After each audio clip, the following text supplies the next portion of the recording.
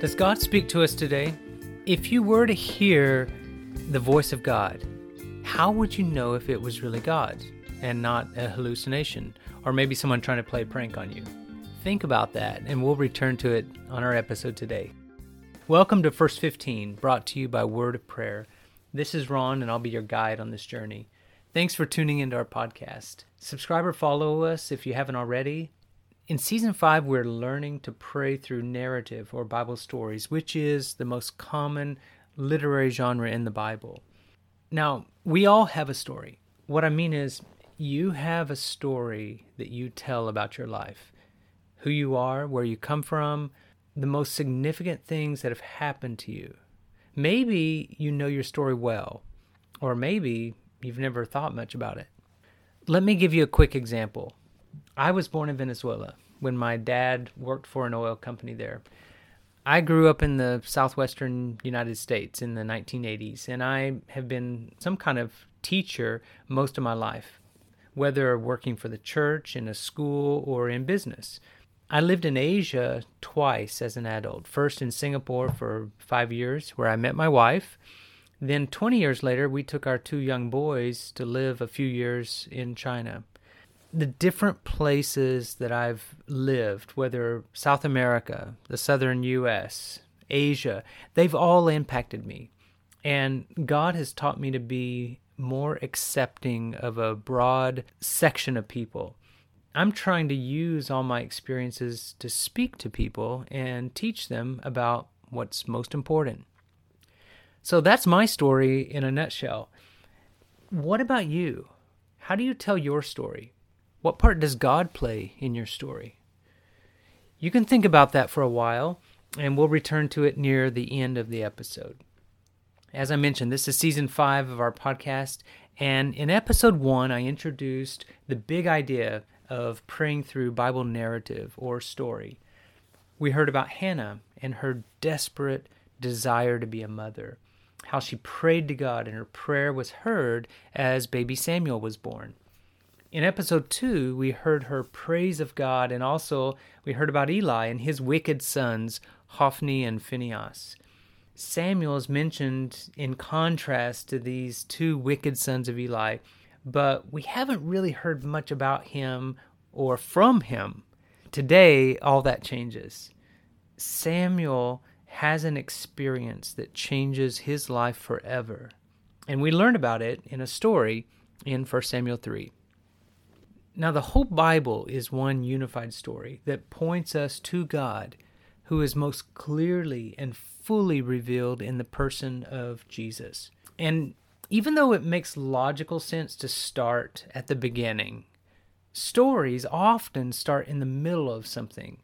They have an interesting hook that makes you want to know more and then go back and fill in what you missed. I've done something like that with this season by starting at a place that's about 1/4 of the way into the Bible, the book of 1 Samuel. Now, no one starts reading the Bible at 1 Samuel, or really no one starts telling the story of the Bible beginning with Samuel. So I've done something a little bit different. But that's where we're starting because it lets us make some interesting observations about stories in general and the Bible's overall story specifically. And don't worry, we'll go back and we'll give the whole overarching view of the Bible story, starting with Genesis, very soon in upcoming episodes. Many Bible stories are well known, and they've become part of our culture. Just think for a second about Joseph and his coat of many colors, or David fighting the giant Goliath, or Jesus, born in Bethlehem and placed in a manger. But despite being familiar, there's a few things about most Bible stories that we often see, even if we can't quite put it into words. Here's what I'm talking about. Many times, stories in the Bible lack the details that we're used to, and that leaves us with a lot of unanswered questions. Things like, what did Samuel look like? What about Moses, or Jesus for that matter? Something else besides details that are missing is Bible stories often lack judgment or a running commentary about the character's actions. So why didn't Eli confront his wicked sons and correct them, or even remove them from their priestly office? Why did Cain kill his brother Abel? And unlike Aesop's animal fables that have a moral at the end of every tale, more often than not, the Bible doesn't tell us what people did, whether it was right or wrong or just plain foolish. We'll talk more about why that is in upcoming episodes, but for now, just notice it as a feature of Bible narrative. They don't have as much detail as we often expect or look for in stories, and they also don't give us a running commentary or a moral judgment on what the characters are doing. Sometimes they do, but it's just not a common feature. It's not something we can expect most times.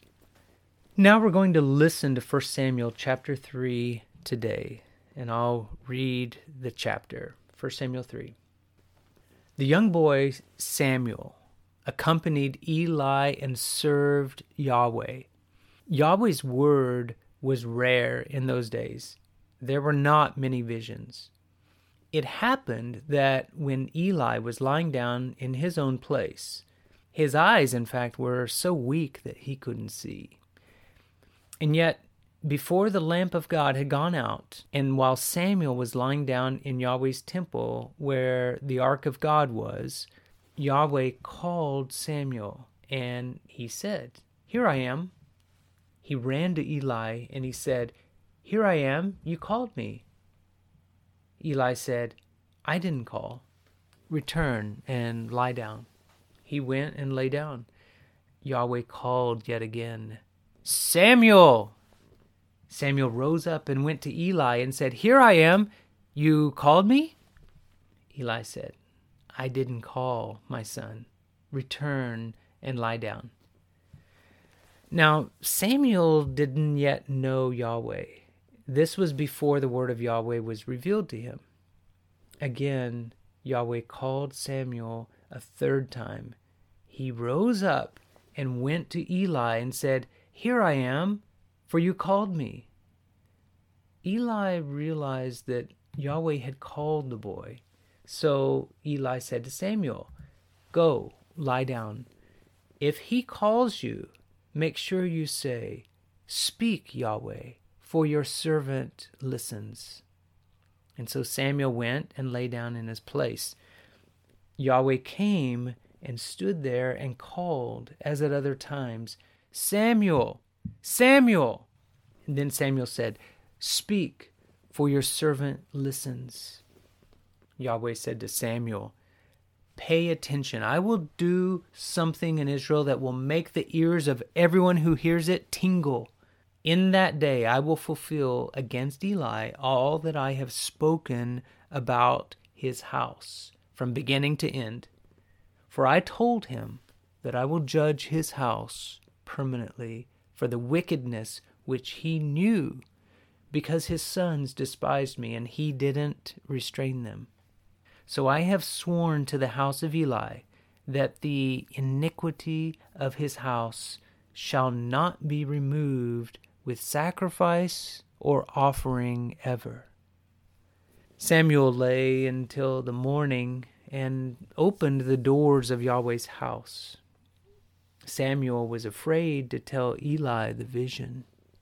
Then Eli called Samuel and said, "Samuel, my son." He said, "Here I am."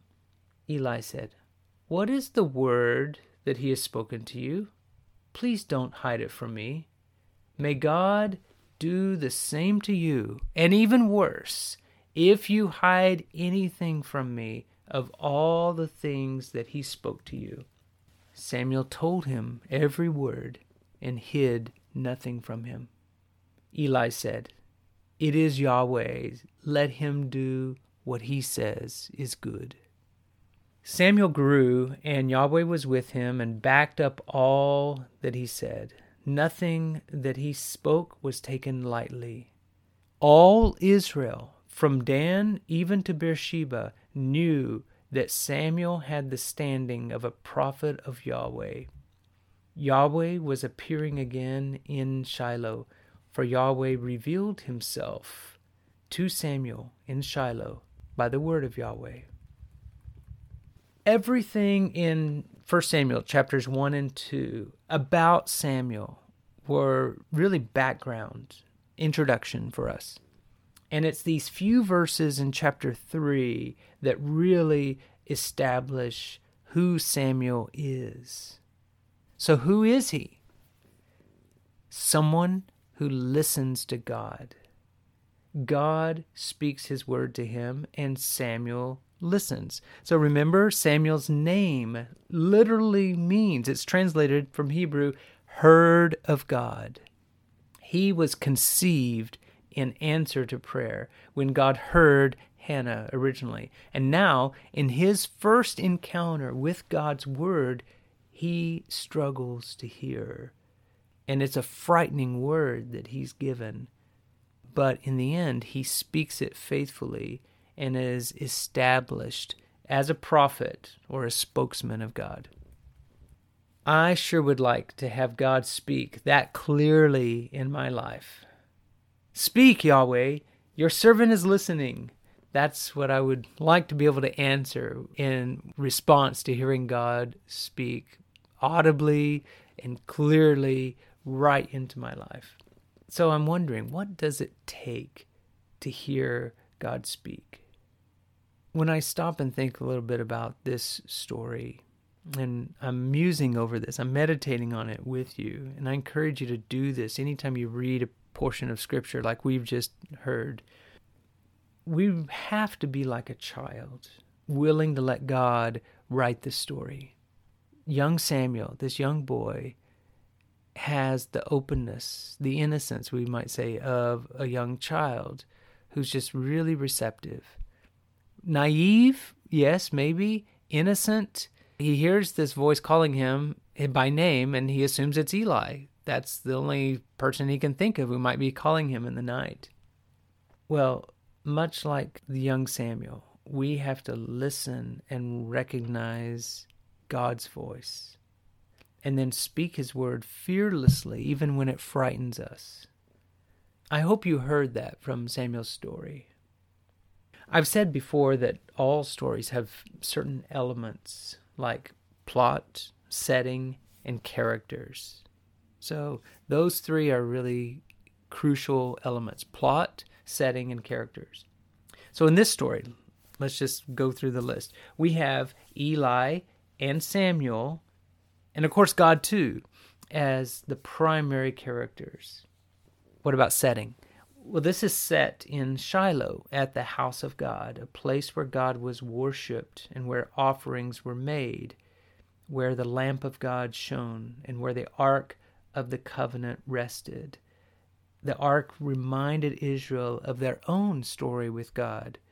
So this is in between the events of when Israel was in Egypt in need of deliverance. The book of Exodus tells that story. And later in the days of the kings when they had a temple that Solomon built where people would go to worship God. So it's in between those two times.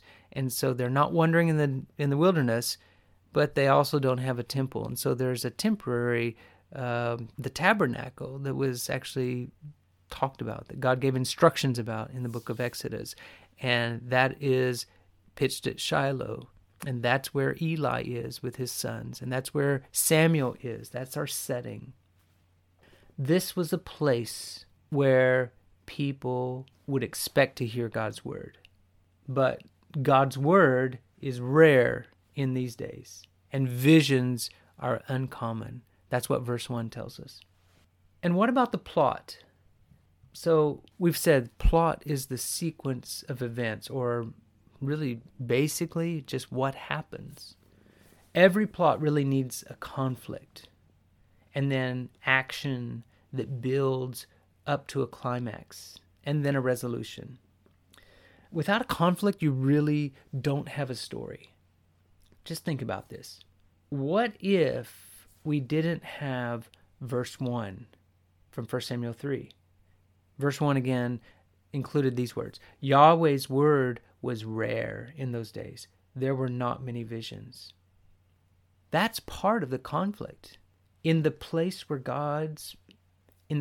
people expect to meet God, they weren't hearing much or seeing new revelation.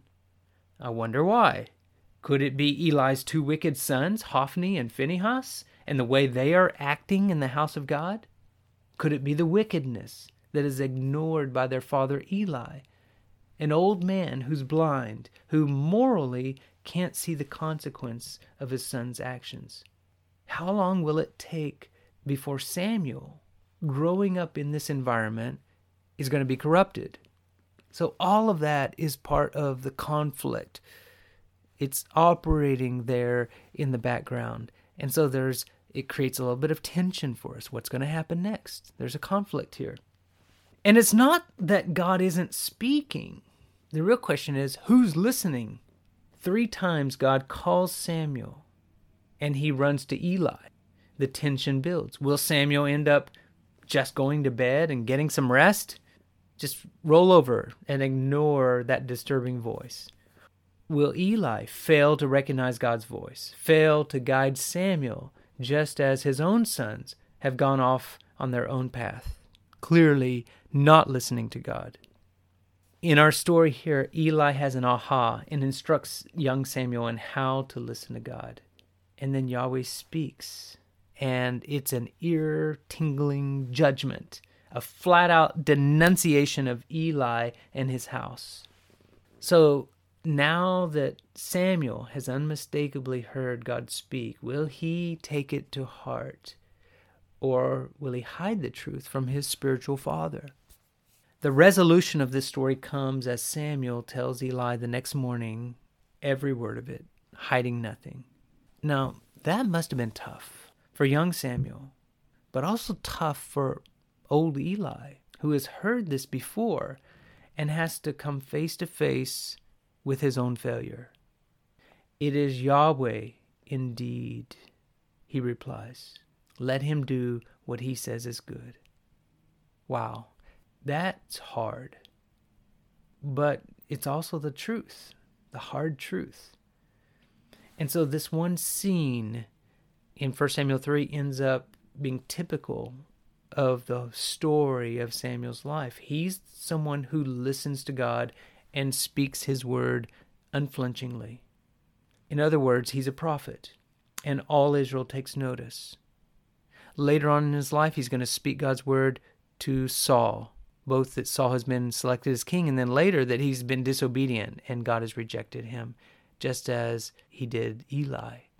And even later, he's going to speak God's word to David, that God has anointed him to be king. So that is Samuel's life story. He's a prophet, and all Israel takes notice. That summary verse at the end of chapter 3 mentions this. From Dan, which is in the far north, down to Beersheba in the far south. That encompasses all Israel. They hear about Samuel. It really puts everyone on notice. Shiloh is back in business. God is speaking, and there's someone there in Shiloh who's listening and teaching the people as well. So there's a note of hope at the end of this story for Israel. 1 Samuel 3 begins and ends with the word of Yahweh. It begins with God's word being rare. It's not heard much in those days. And at the end, there's a powerful spokesman or advocate, a prophet speaking God's word to the people. God is good, and what he calls good is what truly stands. Everything else falls to the ground. Let's take God's word that he's revealed to us here, and let's pray it back to him. God, how can I thank you enough for speaking and continuing to speak even when no one is really listening? God, deliver me from spiritual blindness. Give me youthful energy, alertness, and readiness to respond to you at a moment's notice. God, I'm afraid of speaking your word boldly, especially when it might rock others and their world. Help me carry a strong compassion for people and their hearts. and also a strong conviction of your true word. Give me a responsive heart like Samuel, who listened and then obeyed. I take refuge in your word, and I will not be moved by human teachings, no matter how wise they seem. Bring to mind the key parts of my story and help me learn to share it with others and testify to you. In Jesus' name I pray this. Amen. Now that we've heard God's word and we've meditated on it, we've prayed it back to Him, what do we do next? What do we do with this? How do we apply it? It seems to me like all kinds of people can enjoy Bible stories, whether young or old, men, women, non-believers, backsliders, born-again believers, whether you're Catholic, Protestant, Orthodox, non-denominational, even Muslims, Buddhists, Hindus, Jews, of course, everyone. If you don't know many of the stories in the Bible, you'll be amazed and perplexed at times, but maybe even changed by reading them. Now, if the stories are more familiar to you, I would encourage you to read them again and bring a more mature perspective. You might be surprised by some of the things that you notice when you come at them with another set of eyes, even though they're familiar to you. When we listen and read attentively, we will gain new insights from stories. The Bible stories are actually more complex than they seem to be on the surface. They take some work. It requires some meditation in order to tease out the meanings that are there in the chapters and in the books of the Bible. But I can guarantee you the effort is worth it. And for all of us, we all need more prompts and more practice in actually praying the stories of the Bible. It all starts by repeated reading or listening to the story and asking questions of it. Now, pivot from the Bible story itself to your own story. What is your story? I asked you that at the beginning of the episode. And if you can tell your own story or not, I want you to think about what is the main conflict that drives most of your actions in life. Can you see where that's taking you? The direction or the resolution might be. Where is it ending up? Can you testify to others about your journey thus far? So here's the practical part. I want to encourage you, grab a notebook and try writing out your own story in one short paragraph. Include things about your setting, of course, where, when, etc. But also write about what is driving the plot of your story. What obstacles have you faced? What is the conflict? Or what are the conflicts that you continue to face? Include where it seems to be heading and what you hope lies on the other side of this conflict. I hope this has been helpful. And as I often do, I encourage you to share it with someone else and subscribe or follow our podcast. Also, let us hear from you. Leave us a rating or a comment. Today's episode is brought to you by 1 Samuel, How to Be a Child After God's Heart. It's a devotional book that you can find on Amazon. We also have a link to it in our show notes. And in the description, in the show notes that you can find, we also have a link to our YouTube channel. And one of the first videos that I put up there was actually walking through 1 Samuel 3. And so you can go check that out as well. We've also got a Facebook page as well as an Instagram and Twitter account where you can connect with us on social media. So we look forward to hearing back from you. And until then, keep reading God's Word and meditating on His stories, and especially your story and what God is doing in your own life. And then we'll come back next time and talk a little bit more about the bigger story that's going on. Thanks for joining us. Blessings.